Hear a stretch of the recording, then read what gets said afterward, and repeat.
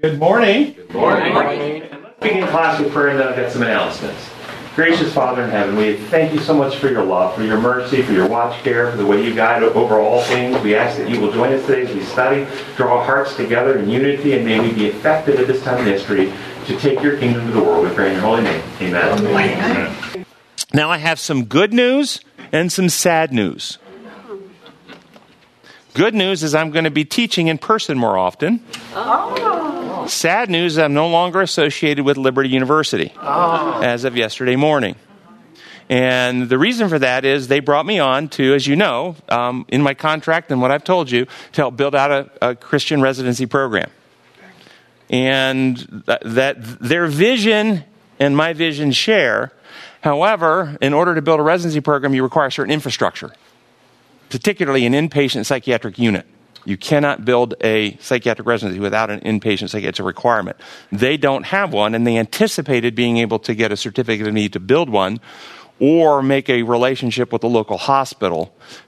Factors outside of the university's control has basically made that a non-starter at this point, and it will be an unforeseen time frame down the road before they can ever pursue that again at this point. And so we came to a mutual understanding that my position isn't really a position that I could fulfill what they brought me for. So we, very friendly, decided it was best for me not to stay there at that position at this point in time. So I'm going to be back teaching class on a more regular basis. This gives opportunity for Christy and I prayerfully. I just found this out. We just decided this yesterday morning. And so right now I haven't made a decision regarding what's the next professional step in my career. So we're open. Is this the time for me to become more involved in producing materials for Come and Reason Ministry, events, broadcast materials? Is it time to look for another clinical position or opportunity somewhere? We're just taking a pause, putting it before the Lord and saying, see if any doors open up from the Lord before we take an immediate action. So keep us in your prayers. We're considering all this. And we can see that the Lord was very blessing to us in that we've had our house for sale and it hasn't sold. And see how the Lord knew that there was things. And see, he's always got your back, always got your back. Okay. So we are doing lesson number 6 in the quarterly today, entitled The Hour of His Judgment. And the last paragraph in the Sabbath lesson reads as follows, and listen carefully to this. And I want you, if you're a lifelong Adventist, to think, does this represent what you understand to be the truth? Here's what it says from the quarterly. The fires of God's judgment burn themselves out on Christ at Calvary, and all who are in Christ are safe forever beneath his wings. At the cross, Christ was judged as a condemned sinner so that we could be judged as righteous citizens of the heavenly kingdom. He was judged as a criminal so that we could be set free from the destructive fires of eternal loss, both figuratively and, yes, literally as well.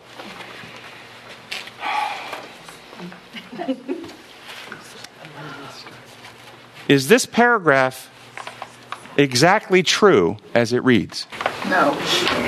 Given the fact that we are all finite beings and that we grow for all eternity in our knowledge of God and our insights into the atonement will deepen throughout all eternity, we should ask, does this paragraph lead us to greater light, greater insight, greater truth, or does it darken the mind and make it harder to see the truth? Does it make us afraid of God?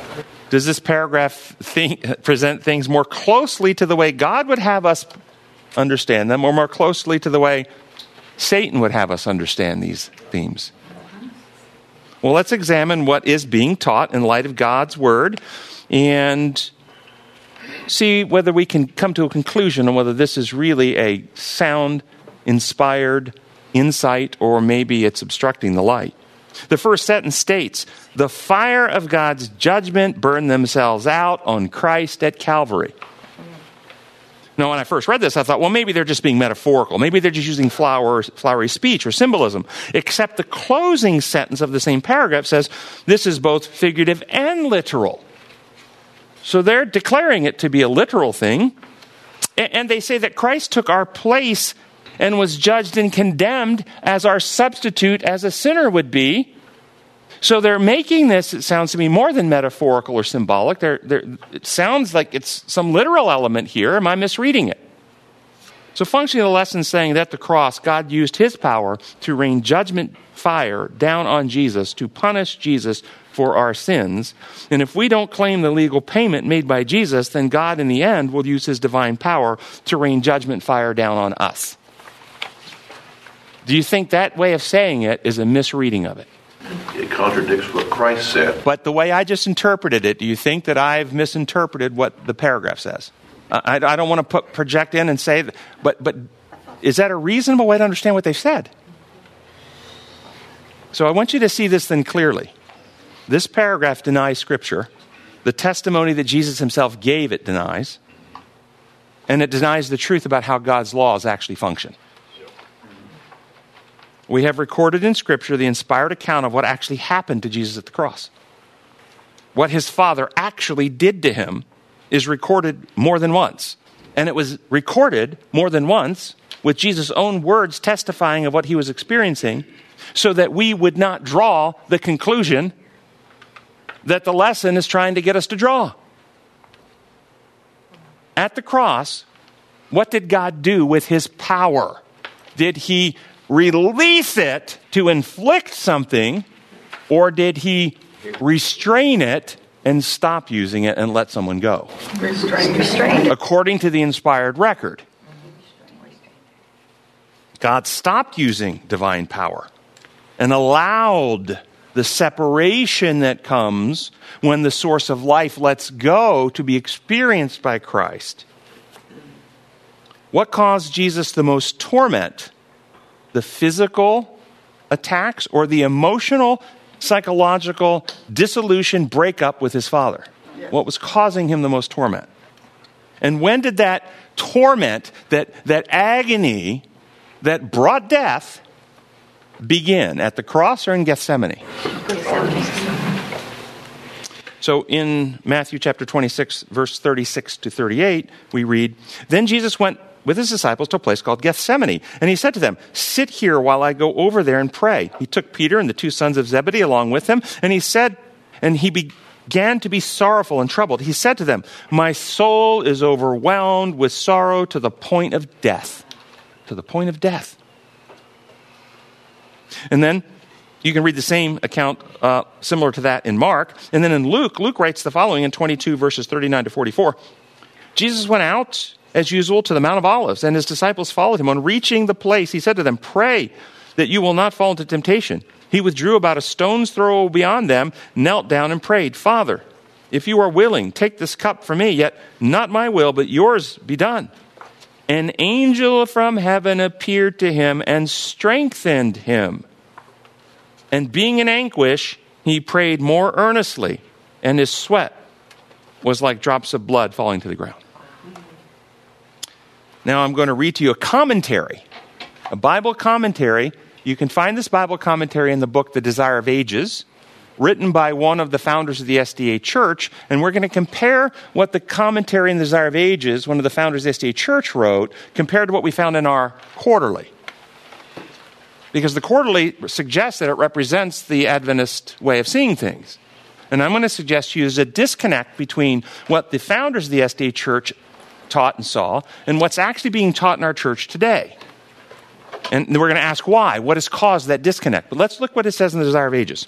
This is starting on page 690. And this is commentary on what we just read from Scripture about Gethsemane, him falling down, dying, an angel coming to strengthen him. It says, "The humanity of the Son of God trembled in the trying hour. He prayed not now for his disciples that their faith might not fail, but for his own tempted, agonized soul. The awful moment had come, that moment which was to decide the destiny of the world." Paul's right there. Wasn't the moment to decide the destiny at Calvary? This author says it was in Gethsemane. When was the decision actually made to not go back to heaven? To actually accept the cup that is poured out without mixture and drink it to the bottom dregs? When did that choice get made? Gethsemane. In Gethsemane. And everything else that happened was the fruit or the outworking of the commitment and the choice. in Gethsemane. So the decision, the destiny is hanging in the balance here in Gethsemane, and then we see some additional evidences that need to be worked out in the next few hours after that. But here is the critical decision. The fate of humanity trembled in the balance. Christ might even now refuse to drink the cup apportioned to guilty man.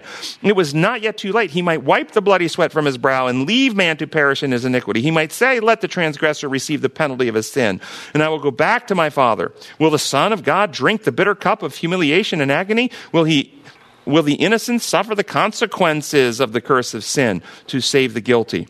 The words fall trembling from the pale lips of Jesus. Oh, my Father, if this cup may not pass away from me except I drink it, thy will be done. 3 times he has uttered that prayer. 3 times his humanity shrunk from the last crowning sacrifice. But now the history of the human race comes up before him, before the world's Redeemer. He sees that the transgressors of the law, if left to themselves, must perish. Pause. Why must they perish if left to themselves? Is this saying he sees that if he doesn't do something to his father, that his father's anger control problems will lash out in wrath and destroy them? Is he saying that these individuals possess eternal life in and of themselves? And no. Why must they perish? As an inflicted punishment, God's justice require he use power to execute them?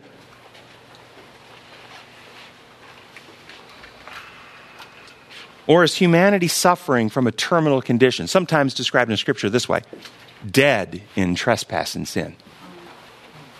A terminal condition that without what Jesus is about to accomplish, there's no cure, there's no remedy. The condition cannot be removed. We cannot be restored to the source of harmony with the source of life. The only outcome, the inevitable outcome of what sin does, severing us from the source of life, our connection with God, and they must perish if he doesn't finish and reconcile us. He sees the helplessness of men. He sees the power of sin. We are helpless over what? What is being contrasted by this author? Jesus sees the helplessness of man and the power of God to punish sin? Is that what she says? Man is helpless to do anything over God's power to punish sin.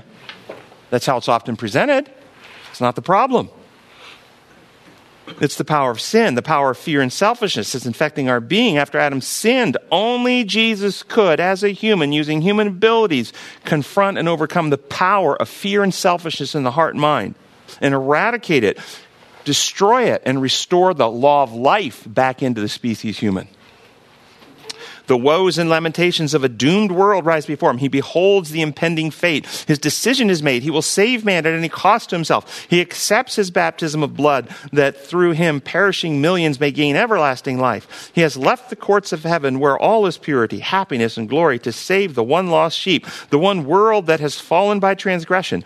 And he will not turn from his mission. He will become the propitiation of a race that has willed to sin. His prayer now breathes only submission. If this cup may not pass from me except I drink it, thy will be done. Having made the decision, he fell dying to the ground from which he had partially risen.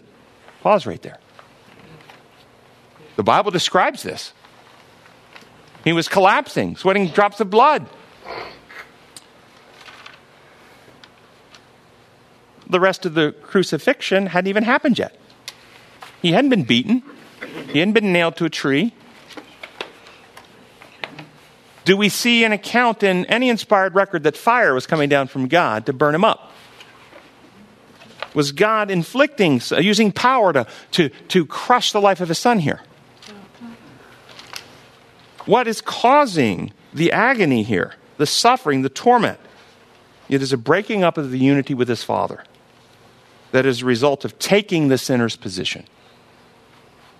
Severing that connecting link. Where now were his disciples to place their hands tenderly beneath the head of the fainting master and bathe that brow, marred indeed with more than the sons of men? The Savior trod the winepress alone, and of the people there were none with him. Next sentence. God suffered, but God suffered with his son. Parents, would you suffer to watch one of your children dying all alone in agony and you could not intervene to help them? Would that cause you to suffer? Don't doubt Don't think for a minute that the Father was not suffering right along with Jesus. They were in this together. This is a joint rescue operation of the Godhead. And they each had their role to play. The Father must separate from the humanity of his Son because God is the source of life. And if the source of life doesn't let go, Christ cannot complete the mission and die. He will stay alive. And so God had to let go for the mission to be accomplished. This is not, I'm mad, I can't look, you've offended me, the sins have been placed on there, they're so nauseating, they give me a bad smell, I've got to put up a screen and a shield between us. This is none of that. This is time for us, the Godhead, to complete the mission. Christ is about to eradicate and destroy the sin infection and restore the very elements of God's love kingdom, the principles of life, back into the humanity that he had been living out as our divine substitute. Angels beheld the Savior's agony. They saw their Lord enclosed by legions of satanic forces. His nature weighed down with a shuddering, mysterious dread. Whose forces were pressing in to cause him distress? Was it God that was doing this? No. Satanic forces are the source of the stress. There was silence in heaven. No harp was touched. Could mortals have viewed the amazement of the angelic host as it, in silent grief, watched the Father separating his beams of light, love, and glory from his Son, they would better understand how offensive in his sight is sin. Again, why is the Father separating? Is Father using power to rain fire down? We read in our quarterly, the literal and figurative fire was rained on Christ. He took it there at the cross, exhausted it all. Is that what this author is describing? Or his light is being withdrawn? What about later at the cross? This is describing this commentary in Gethsemane. At the cross, are you aware of any inspired record that said at the cross God rained fire down on Jesus? Like Mount Carmel, fire came down and consumed it all and burned it up. Do you find that in Scripture or anywhere? No. Understand what the lesson is trying to get you to think. It's trying to get you to think God is the source of inflicted pain and suffering, and it's called justice to punish sinners for sin. It is pagan. It's not Christian.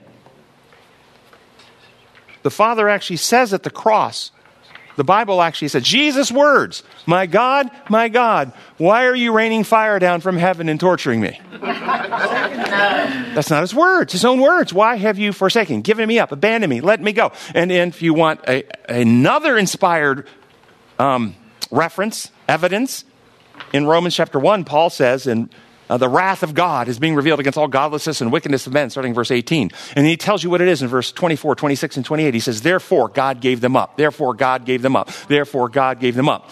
And a certain Greek is used to describe that. Same Greek, 3 places. And then if you keep reading over in Romans chapter 4, verse 25, same exact Greek as you find in those 3 verses, Paul says, God gave Jesus up. But almost every English translation translates it as delivered over instead of given up. But it's the same.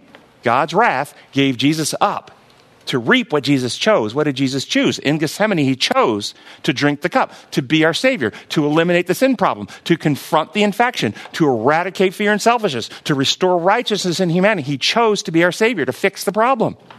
And God gave him up to go through what was necessary to achieve it. The worlds unfallen and the heavenly angels had watched with intense interest as the conflict drew to its close. And what do you think they saw? What do they see? As far as the inspired record, what is God actively doing in Gethsemane at the cross to his Son? Is he actively using power, or is he ceasing the use of power? Ceasing. Letting go. Who is using power here to cause harm? Satan. Satan and evil men. Yeah. Notice, Satan and evil men inflict power on him to hurt him.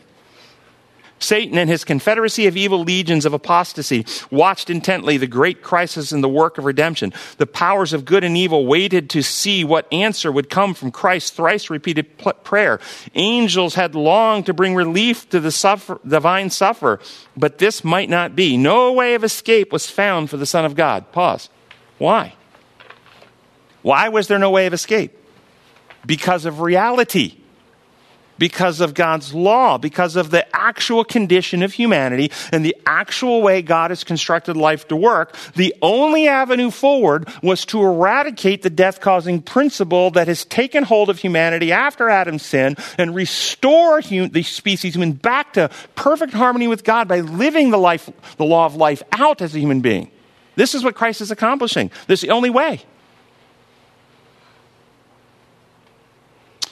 In the awful crisis, when everything was at stake, when the mysterious cup trembled in the hand of the sufferer, the heavens opened, a light shone forth amid the stormy darkness of the crisis hour, and the mighty angel who stands in God's presence, occupying the position from which Satan fell, came to the side of Christ. The angel came not to take the cup from Christ's hand, but to strengthen him to drink it with the assurance of the Father's love. He came to give power to the divine suppliant.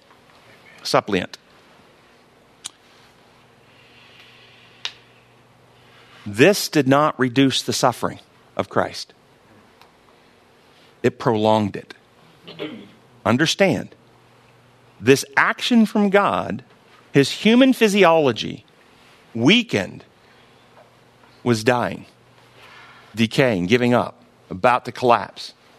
But yet, there was more to accomplish this weekend that needed to be revealed and achieved by Jesus. And he needed strength to go through, physical strength to go through. And so the angel gave physical strength, but did not diminish the suffering that he was going through when he went through that. And notice, according to this author, when they gave the physical strength, also gave him the assurance of God's love. God is not angry with his son. God is not saying, oh, you're in the position of a sinner, and I'm angry and wrathful at sinners, and so all my anger and wrath is now at you because you are now taking all my hostility that I have towards sinners. It's not happening. For God so hated the world that Jesus died to pay his blood to get him to love us again. For God so loved the world that he gave his only begotten Son. If God is for us, who can be against us? He who did not spare his son, but gave him up, how will he not along with him give us all things? Romans 8:31. God is always for us.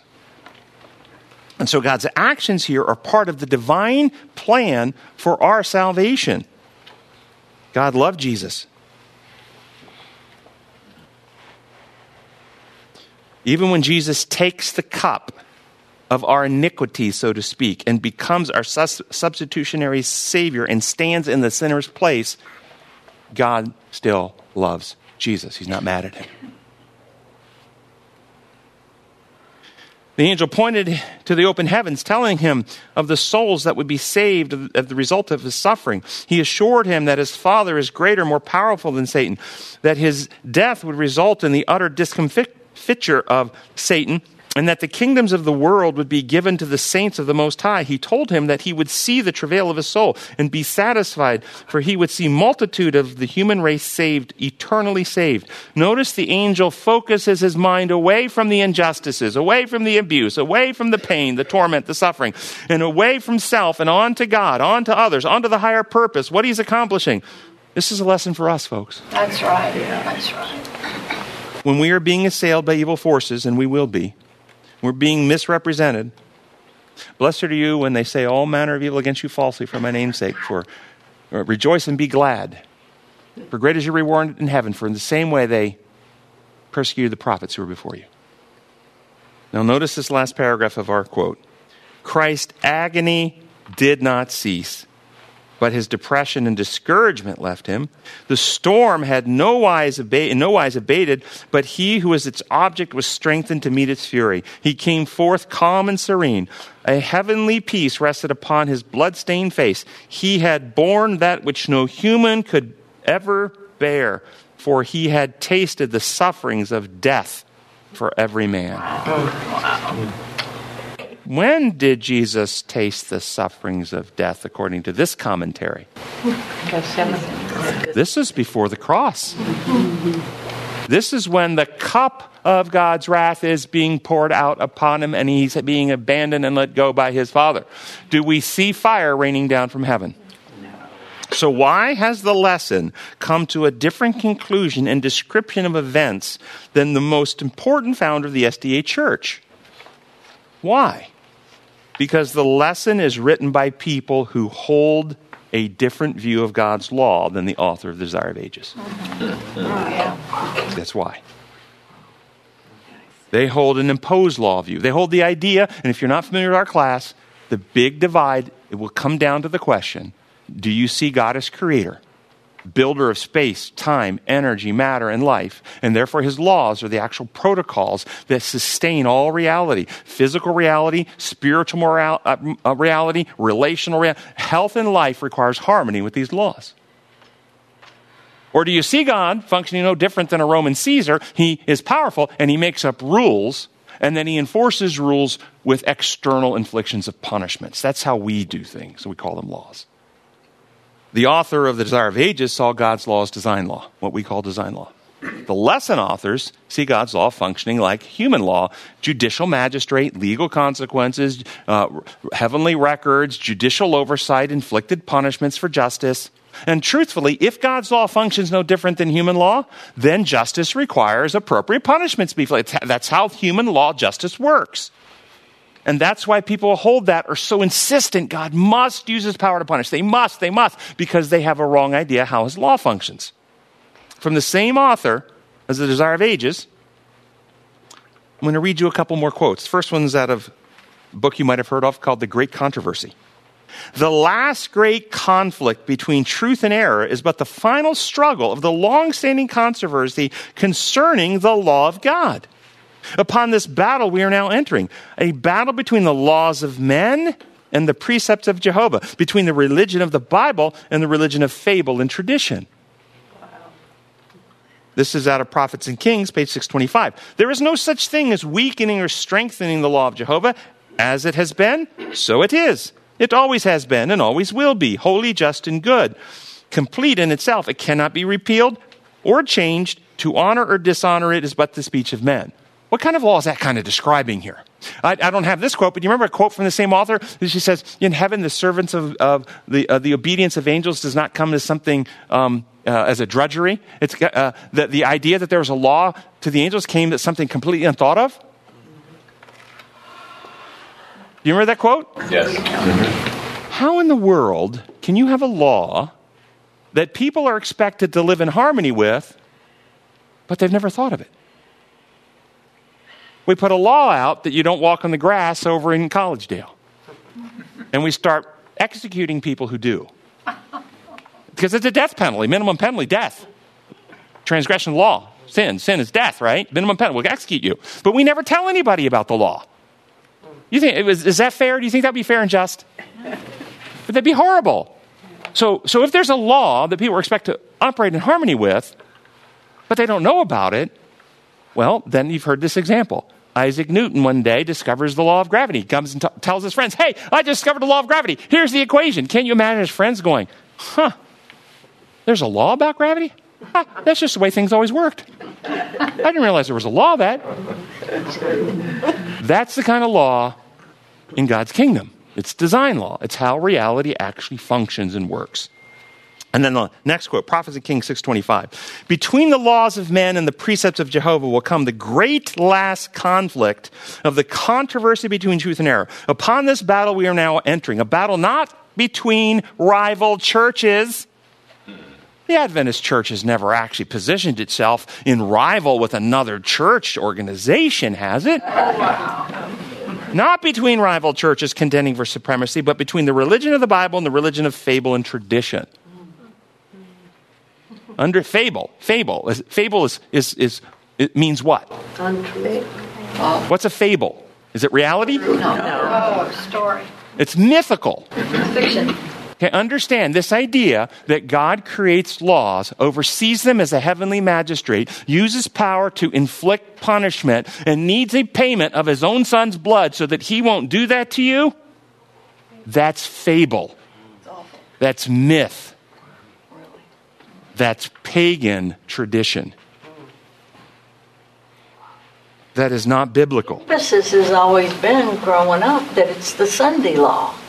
Right, and so the emphasis has been the Sunday law. We'll come to that in just a second. In fact, let's go back to that first quote. Go back to the first one. The last great conflict between truth and error is the final struggle of the long-standing controversy concerning the law of God. The last great struggle, the long-standing controversy. Okay? Where did the struggle begin? It's the last struggle. It's not the beginning. The beginning, it began in heaven. And when Lucifer rebelled in heaven, it was over a question of God's law. Do you think it was a question of the Sabbath? No. Did the Sabbath exist when Lucifer rebelled? No. Not according to Scripture, it didn't. Lucifer rebelled, and then God created this planet, and at the end of the creation of this planet, he creates the Sabbath, and Jesus himself said the Sabbath was made for man. It has a creation point. Rest. The sin problem began before the Sabbath. It cannot end over a Sabbath question. That doesn't mean, though, that the Sabbath is not involved. Because the Sabbath was made for man. It was a gift. And a gift to do what? What was the Sabbath a gift for? Rest. Worship. Rest for who? Contemplate God. Who rested creation week? And man. Yeah, but God primarily is the one that... So he says the Sabbath is a sign. It's a sign to you that... What's it a sign of? According to Ezekiel, according to Numbers. Freedom. That I am the one who makes you holy. I'm the one who sanctifies you. The Sabbath is a sign. It's a sign of how he uses power. It's a sign of how he governs. It's a sign of how his laws work. It's a sign that he is creator. It's a sign of how he achieves outcomes. How does he achieve outcome? By might and power? Not by might, nor by power, by the way Spirit works. And so, day 1 through 6 of creation week, what do we see? We see a powerful God who can speak things into existence, who has the power of creation. What do we see on day 7? Stands back. The cessation of the use of power. Now, day 1 through 6 is a sign that I've got power to save you. The Sabbath is a sign that I am the one who makes you holy. Day 1 through 6, I'm the powerful God, you should follow me. Day 7 is a sign that I'm the God you should trust. Where is he calling our attention? To the power of day 1 through 6 or to the rest on day 7? And what's he doing there with power? He's not using it. Understand, this creation week happened in a universe already in a civil war. Lucifer's already rebelled. 1/3 of the angels following him. God is saying, even in war, I don't win by might and power. Not by might nor by power, but by the way the Spirit works. So how do we win? Truth. All week long, God's revealing truth, answering questions. During creation week, he's revealing. Evidence. Create new beings in the image of God. Given dominion to govern a new domain with godlike powers of procreative abilities. They can come into union and create beings in their own image. We have a microcosm now of the universe. Adam and Eve representing the Godhead, made in the image of God, come into unity of love, make beings in their own image, given dominion to govern the earth on godly principles. God shares power. He doesn't hold power. He doesn't hoard power. And then he says, I rest my case. Take 24 hours aside. Think. Come to your own conclusion. No coercion, no pressure. He had power to force Lucifer and every intelligent being to bow. He still has that power. But the Sabbath shows he doesn't govern that way. He governs truth, love, and he leaves us free. Why does he leave us free? Because what he wants your love, he wants your trust, he wants your loyalty, he wants your devotion. He can never get those things from you by threatening to kill you if you don't love and trust him. Yes or no? Yes. So the Sabbath is a sign to you. Remember the Sabbath day.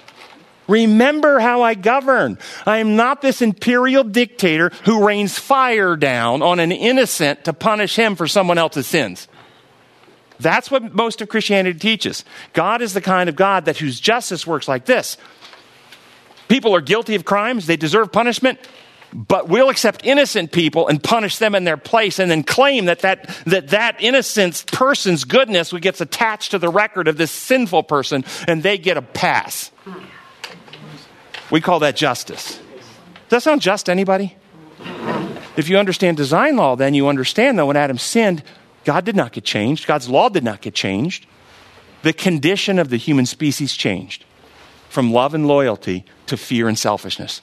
They have a terminal sin condition. And Christ came as the second Adam to destroy the infection that causes death and restore God's design in the species human, exercising human abilities, acting as a real human being, making choices with a human brain to say no to every temptation and to say yes to every principle of God. And at the cross, he destroys the carnal nature, rises with the new humanity that he perfected at the cross. Thus, he becomes the second head of humanity, the second Adam, and all who unite with him through faith are grafted in, and the Spirit takes the victory of Christ and renews it in us, and we get new hearts and right spirits. No longer I that live, but Christ lives in me.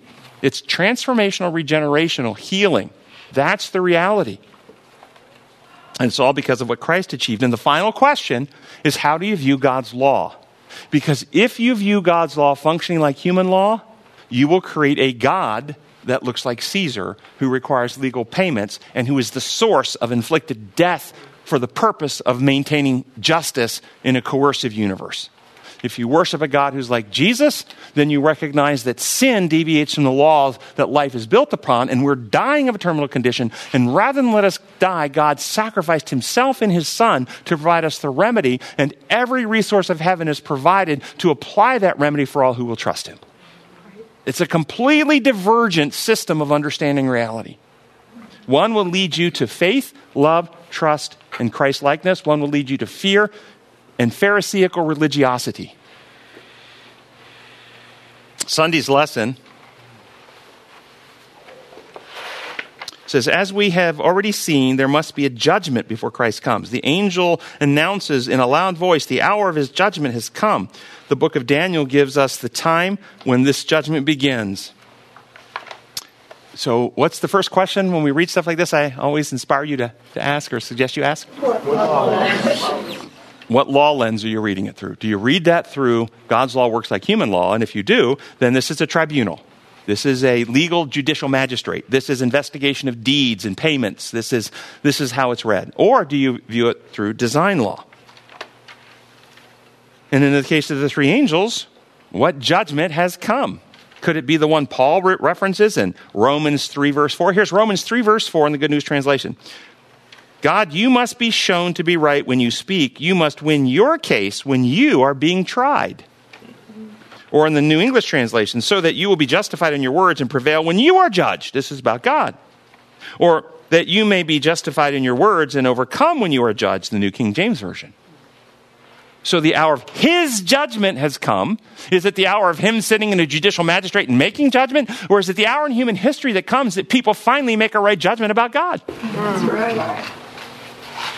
The war started in heaven over a question of who had more power. Lucifer said he actually had more power than God. Challenged him to a heavenly arm wrestling contest. Is that what happened? No, it was never a question of who was. Lucifer never alleges he has more power than God, ever. That question is so easy to settle. The question was, can you trust God with the power? He abuses power. He takes freedoms. He coerces. He forces. This is the question. And the war started over a question of God's trustworthiness, spread to earth.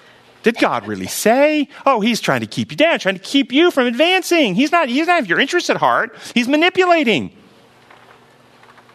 Satan assaults the character of God. Thus, Revelation prophesies that a time in human history comes when enough truth has been recovered that people can finally make the right judgment about God. Now, the rest of the lesson is going to be on Daniel 8:14 and the antitypical Day of Atonement. So we're going to talk about this fulfillment of Daniel 8:14. As you know, Baptist preacher back in the late 19th, early part of the 19th century, began preaching the fulfillment of Daniel 8:14, 2,300 days, years, and the sanctuary be cleansed. And he calculated the dates from the decree to rebuild and restore Jerusalem until these events occur will be 2,300 years, and the decree is 457 BC, and 69 weeks are cut off for the Jewish people, or 70 weeks are, and at the end of the 69th, in the middle of that 70th week, the oblations and sacrifices cease. That's in the blue for the Jewish people, and then at the end of the 70th week, Stephen's stoned. We all know this familiar stuff, timeline, all the way tracking out to 1844, and William Miller interpreted the cleansing of the sanctuary to be the second coming of Christ and the cleansing of the earth. This led to the Great Awakening. This, which really is the trumpet message. Prepare, Jesus is coming. Wake out of your sleep, world. Prepare for the second coming of Christ. This was the Great Awakening, to prepare to meet Jesus that took much of the world. But in fact, it resulted in the Great Disappointment. The Seventh-day Adventist Church was formed in 1863, sometime after these events, is the only church that still teaches the cleansing of the sanctuary message. And this is the antitypical or fulfillment of the Old Testament sanctuary teaching according to most key points in the Adventist church today. The 2300 days ended in 1844. The sanctuary is not the earth, but it is a building in heaven. Christ entered the most holy place of this building in heaven, the heavenly sanctuary. He began cleansing the sanctuary of the sins of the people that had been recorded there. He began investigating the various recorded sins that have been confessed of all the people who claim Jesus as their Savior to see if they have been properly met the proper requirements. And then all cases of the professed followers are reviewed. God's judgment is being vindicated for those he judges to be saved and lost. The end of this time period of Christ's intercessory mission and the ministry in the sanctuary ends human probation. And it culminates in the second coming of Christ. This entire teaching of the Adventist system at this point in time is taught as a legal process. Investigation of records, legal accounting, judicial findings, rendering legal judgments, removal of the record of sins from books in heaven. It's a key. This legal view is all predicated on one single idea. And if this idea is false, then this entire interpretation is flawed and false. And the one single idea that predicates this entire line of thinking is that God's law functions no different than laws sinful human beings make. It's a system of made-up rules that requires judicial oversight and legal accounting and enforcement of proper penalties. That belief results in the entire interpretation of the cleansing of the sanctuary message. But that belief about how the law functions, that belief about the law is the lie from which the sanctuary needs cleansing. And so rather than cleansing the sanctuary, the entire time the church is teaching this, they're actually contributing to more infection and contamination of the sanctuary. I'm going to walk you through the evidence of this, and every person be fully persuaded in their own mind. How do you see God's law? Do you see God and his law as designer or dictator, creator of reality or rule maker? Designer, he builds reality, space, time, energy, matter, life, and his laws are the laws upon which they function. The physical laws, but also the spiritual and moral laws. Some people will say, I will tell you, those who hold to the penal view, this false legal view of the atonement, they have said to me many times, yes, God's physical laws, like the laws of health and the law of gravity and the laws of, those are design laws. But the commandments, the moral laws, those are imposed laws. That's what they say. Think that through with me. Is not one of the commandments, thou shalt not commit adultery? Yes or no? Yes. So the only problem with committing adultery is I get in legal trouble with God.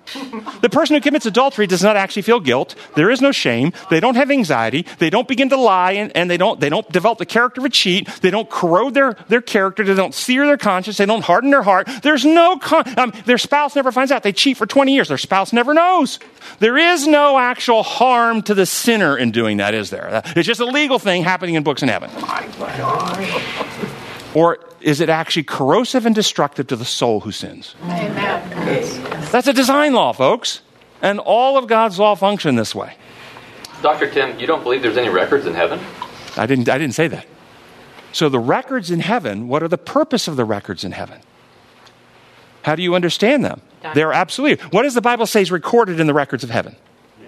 Names. The names are recorded. And in the Bible, names are symbolic of character or individuality. So what's actually recorded there are the individuality characters of the people. I've got a couple of really great quotes as we finish this up. It's a great question. Yes, something's recorded there. So the best way to conceive of the heavenly records would be to think of them as medical records. If you have medical records that are perfectly accurate in every detail, what determines what goes into your medical record? Reality. The objective reality of what's happening inside of you. Yes. So there is absolutely records in heaven, but they're not legal records. They're records of the objective realities of what's happening in the mind, heart, and soul of the sinner. Yes. And so to cleanse, if you want your medical record to say that let's say you're being treated for cancer because you have cancer in your body, and the medical record diagnoses all the pathology and shows all the symptoms that you've been struggling in the record. And if you want the record to be cleansed and say you're cancer-free, how do you get there? You have to be. Do you go to a doctor who's willing to tear all the records out of the paper out of the chart, and stick in blank sheets of paper and say, hey, no record of disease in this record? That's the Adventist typical investigative judgment that Jesus is in heaven going through the record books, and he's cleaning out the record of sin and putting in white sheets of paper and claiming we've cleansed the record. No, the only way you cleanse the record is by cleansing the hearts and minds of the people. Amen.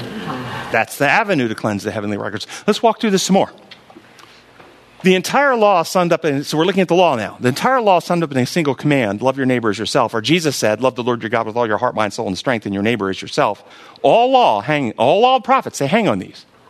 This is operational. This is functional. It's not simply a rule. It's not simply compassion or empathy. We've talked about this before. Romans 1:20, God's divine nature is seen in what he has made so that men are without excuse, right? So God, his eternal laws, the law of love, built reality to run upon it. And you've heard this before, but every breath you take, you give away carbon dioxide to the plants, and the plants give oxygen back to you. A never-ending circle of giving upon which the Creator built life to operate. That's a design law. You're still free to transgress it. You could tie a plastic bag over your head, transgressing the law, selfishly hoard your carbon dioxide to yourself. But the wages of that is death. That's what Scripture's teaching. Whenever we transgress God's law, we actually break the very protocols that he built life to operate upon and ruin us and result in death, unless someone intervenes to put us back in harmony with the law. And so somebody's got a plastic bag over their head. We see them. They're unconscious, but they're not dead. We remove the bag and put them in harmony with the law, and what do? They revive. The law of the Lord is perfect, reviving the soul.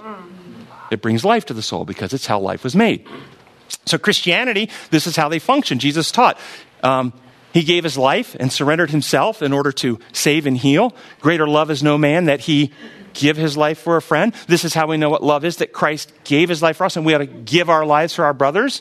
And on, you know the text that described the law of love being worked out over and over again. Bless those who curse. Bless, do not curse. Bless those who persecute you. Bless, do not curse. Over and over, it teaches this.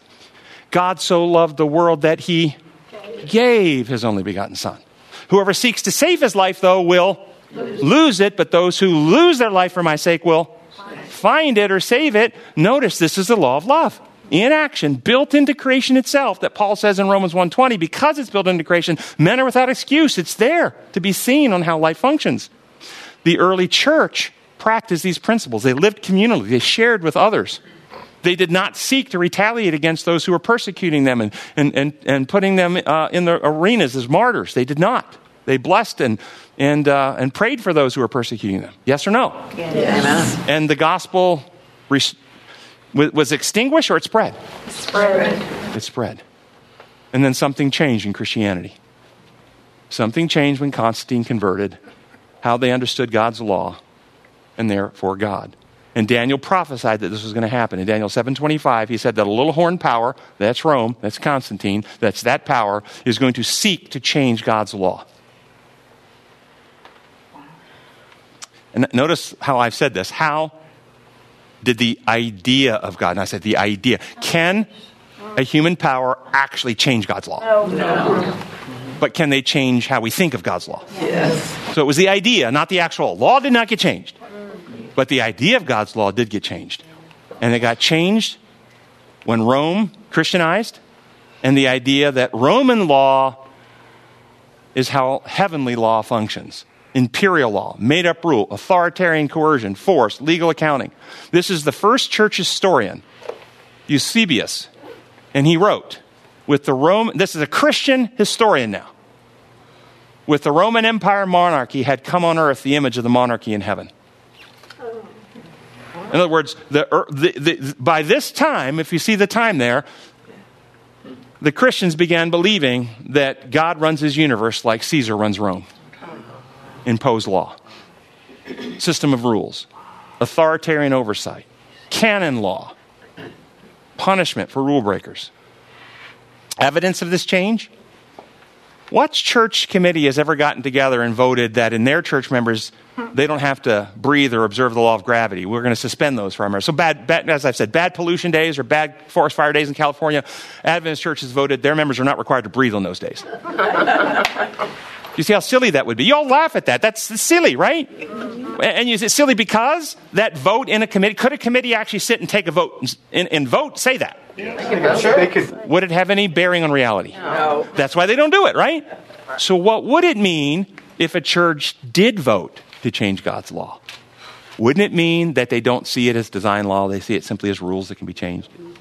Okay, and that's what happened. The Roman church voted to change God's law. They deleted the second commandment on the making of images. They changed the Sabbath from the seventh day to the first day. Understand, these changes are not the real change. They're evidences of the real change. The real change is they don't think of God's law as design law. They think it simply as rules subject to change. And therefore, they're allowed to change it. They're the church on earth. They've been given the keys. They're allowed to make adjustments and change in the law because that's how the law works. And Adventists have been fighting over which law was changed rather than recognizing that the real change was the idea of God's law completely changed. And many Adventists still accept the Roman lie that God's law works like imposed law, a system of rules enforced by the rule giver. King James Version of Daniel 7:21 and 22. I beheld, and the same horn made war with the saints and prevailed against them until the Ancient of Days came, and judgment was given to the saints of the Most High, and the time came that the saints possessed the kingdom. What kind of war is this? This little horn power is making war against the saints. Paul tells us in 2 Corinthians that though we live in the world, we don't wage war as the world does. The weapons we use are not worldly, they have divine power. And notice what we demolish with the divine weapons we have. Arguments and pretensions that set themselves up against the knowledge of God and take every thought captive. The central issue in the war, which began in heaven, which still rages on earth, is the question of the knowledge of God. That's the question in the war. And the little horn is making war, and he's winning until judgment is given to the saints. Notice what Paul says, describes the same thing. Don't let anyone deceive you in any way, for the day will not come until the rebellion occurs. The man of lawlessness, that's also sometimes called the man of sin, but the man of lawlessness. What does it mean to be lawless? It means to be outside the law, without the law, to deny the law, to reject the law. And I'm going to suggest to you, this is not a person who's not legal. It's a person who rejects God's design law. He's got another system that is contrary to God's actual laws. So the man of lawlessness is real. The man doomed to destruction. He will oppose and exalt himself over everything that is called God or is worshipped. Notice what he does. So that he sets himself up in God's temple, proclaiming himself to be God. What's the message of Daniel 8:14? Something is going to be cleansed. The temple. Paul's telling us here that this man of sin, this little horn power that's waging war against the saints, sets himself up in God's temple. Paul writes this around AD 65. Jesus has already died. He's already risen. He's already ascended into heaven. He's in his heavenly position. Do you think that he's saying that whoever this man of sin is rides up into heaven, knocks Jesus off his throne, and resides in the temple up in heaven? Is that what he's saying? No. This is not the temple in heaven where Jesus is located physically. This is another temple he sets himself up in, called God's temple. What temple? Our hearts and minds. The Spirit temple. How did he do it? By changing how we see God's law. The great controversy will end over what it began, a question over God's law. How we view God's law determines how we see God and which God we worship. If God is God presented as a dictator, a cosmic executioner, the actual source of pain and death, which is what most of Christianity teaches, and that's what happened, and the world went into an age of darkness, the Dark Ages. So if the Spirit temple is what's defiled, then what temple needs cleansing? The hour, Daniel 8:14, 2,300 years, until the temple or the sanctuary would be cleansed. How did God respond to the infection of the Spirit temple with imperial law? He prophesied that a time would come when the temple would be cleansed. Daniel 8:14. It is going to be, looking in the future, it's going to be 2,300 years from now before the temple is going to be cleansed from all the lies that are going to be told. This is great controversy 426. For an Adventist, you should really pay attention to this. The coming of Christ as our high priest to the most holy place for the cleansing of the sanctuary brought to view by Daniel 8:14. Have we locked in this is the 2300-day message here? Mm-hmm. We all agree we've locked in on that? This is 2300-day message ending in 1844 that this author's talking about if you're an Adventist. Yes or no? Yes. The coming of the Son of Man to the Ancient of Days, presented Daniel 7:13, and the coming of the Lord to his temple, foretold by Malachi 3:1-3, are descriptions of the same event. Let's look at Malachi, because we're talking about the cleansing of the sanctuary. Then suddenly the Lord you're seeking will come to his temple.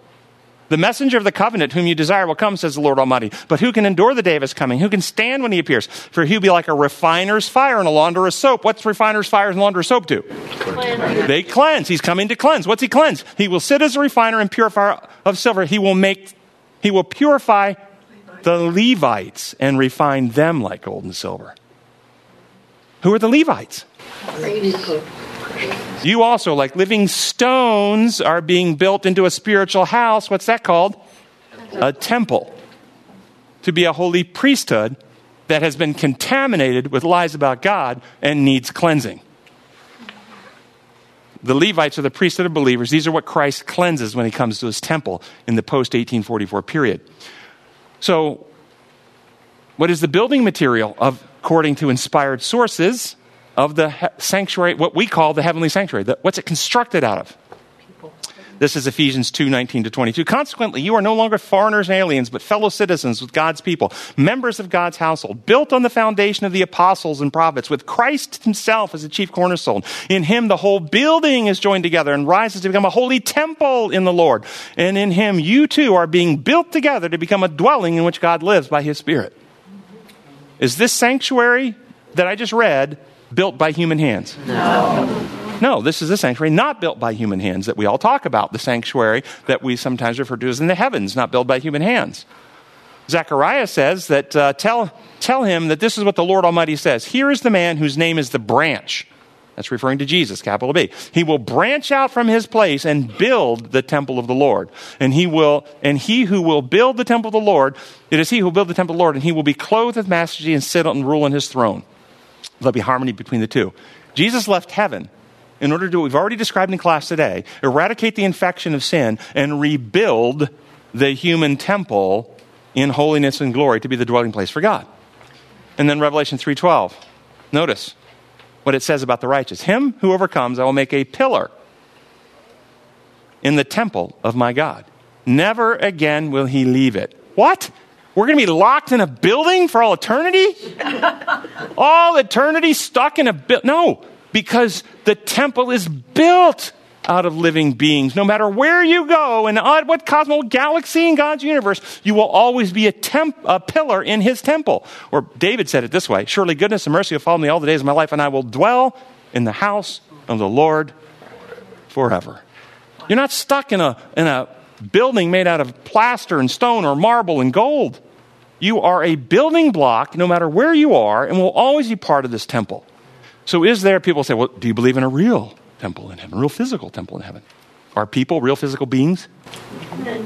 Yes. This is real and physical. It's not, but it is so much better than when humans get. It's made out of living beings. How does Christ cleanse the Levites? Notice Daniel 7. I beheld the same little horde made war, prevailed against them, is winning. He's winning the war until something happens. The Ancient of Days comes and judgment was given, imparted to the saints. What law lens? If you have imposed law lens, which what our authors have been bringing up in the quarterly this quarter, it means a judicial, until God makes a ruling in judicial favor in heaven in a courtroom. That's not what the text is meaning. What it means, the actual Hebrew actually means to impart or to give or to endow with. And so design law, we're being confused by all the lies of the Dark Ages, and we are making the wrong decision until truth comes and discernment, wisdom, insight, awareness, and we now can make a right judgment. Judgment is given to us. We can say, oh no, God isn't like this. He's like this. Praise God.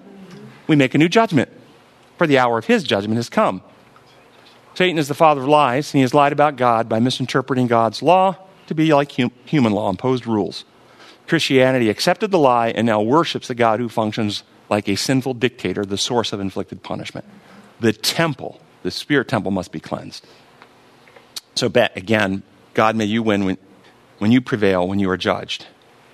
And why would God need to be judged? Because he's the one who's been lied about. And thus, the revelation message, fear God and give glory to him, for the hour of his judgment has come. The imposed law says, be afraid. You better obey the right rules. Have your TV off by sunset. Because God's holding a tribunal. He's determining guilt and punishment. The design law, be in awe, revere God, and give him glory. Glorify him. For the time in human history has come for people to make the right judgment about God. Stop worshiping this dictator and worship the designer, he who made the heavens, the earth, the sea, and all that in them is. So overview, we're almost going to close here. God prophesied a power would infect the spirit temple, lies about him. Be 2,300 years before enough truth could be recovered to cleanse the minds of people and restore trust. Restored trust results in opening the heart, and the Spirit comes and cleanses us from sin, and the record books reveal that cleansing process. This is at one meant, restoring people to oneness with God when he comes. But we know that when he appears, we shall be like him, for we shall see him as he is. So, historic view of the heavenly sanctuary from one of those who came out of the great disappointment and wrote The Desire of Ages and Great Controversy. This is what she wrote about this whole thing. The first tabernacle, built according to God's direction, was indeed blessed of him. The people thus were preparing themselves to worship in the temple not made with hands, a temple in the heavens. The stones of the temple built by Solomon were all prepared at the quarry and then brought to the temple site. They came together without sound of axe or hammer. The timbers were also fitted in the forest. The furniture was likewise brought to the house, all prepared for use. Even so, the mighty cleaver of truth has taken out a people from the quarry of this world and is fitting this people who profess to be children of God for a place in his heavenly temple. We want the cleaver of truth to do its work for us. We are taken from the quarry of the world. The material must not be dead substance, but living souls. And these souls must be brought out of the quarry of the world where the hand of God can fit them for the temple in heaven. We are here as probationers, and we must pass under the hand of God. All rough edges and rough surfaces must be removed. We must be stones fitted for the building. We are brought into church capacity with defects of character. We must not retain them. We must be fitted and squared for the building. We must be laborers together with God, for we are God's husbandry. We are God's building. In view of this, we must see that our temple is not defiled with sin. We should be lively stones, not dead ones, but live ones that reflect the image of Christ. Amen. I'm going to pause, give an opportunity for questions, and have prayer. Do you see the profound difference when you see God as creator and his laws are the design laws, and that sin has broken his protocols upon which life is designed to operate, and that Christ came and took this terminal condition upon himself in order to eradicate it and restore his living law in us. And the entire plan of salvation is to win us to trust so that we will open the heart and let him do that work in us as well. And then we become living stones, cleansed from all of this corruption that has come because of sin. Yes. I love the phrase come and reason, and I think God gave you the words for this ministry. When I think of the Bible and how it talks about sin, and God forgets it, when we ask forgiveness, it's gone. And then yet, when people misinterpret the judgment, and they said there are records of sin in heaven, it never made sense. It was a dichotomy. It was like, wait a minute, that's not the God. Why would the Bible say one thing, but you're saying another thing? So thank you for bringing those two together with the Bible. God's holy word agrees with what you've said today. Thank you. Welcome. My heart. Any other questions or comments? We'll close with prayer. Let's close. Gracious Father in heaven, we thank you so much that you are God of love and that you, Father, Son, and Holy Spirit are completely united in your work to save us from sin and cleanse your entire universe from sin. We ask that your Spirit will come now, open our minds, help us see the truth, and then as we open our hearts, that we may partake of the divine nature that you've promised, the victory and achievements of Christ may be reproduced in us, that we can be witnesses for you at this time in history, and that you might come soon. We pray in your holy name. Amen.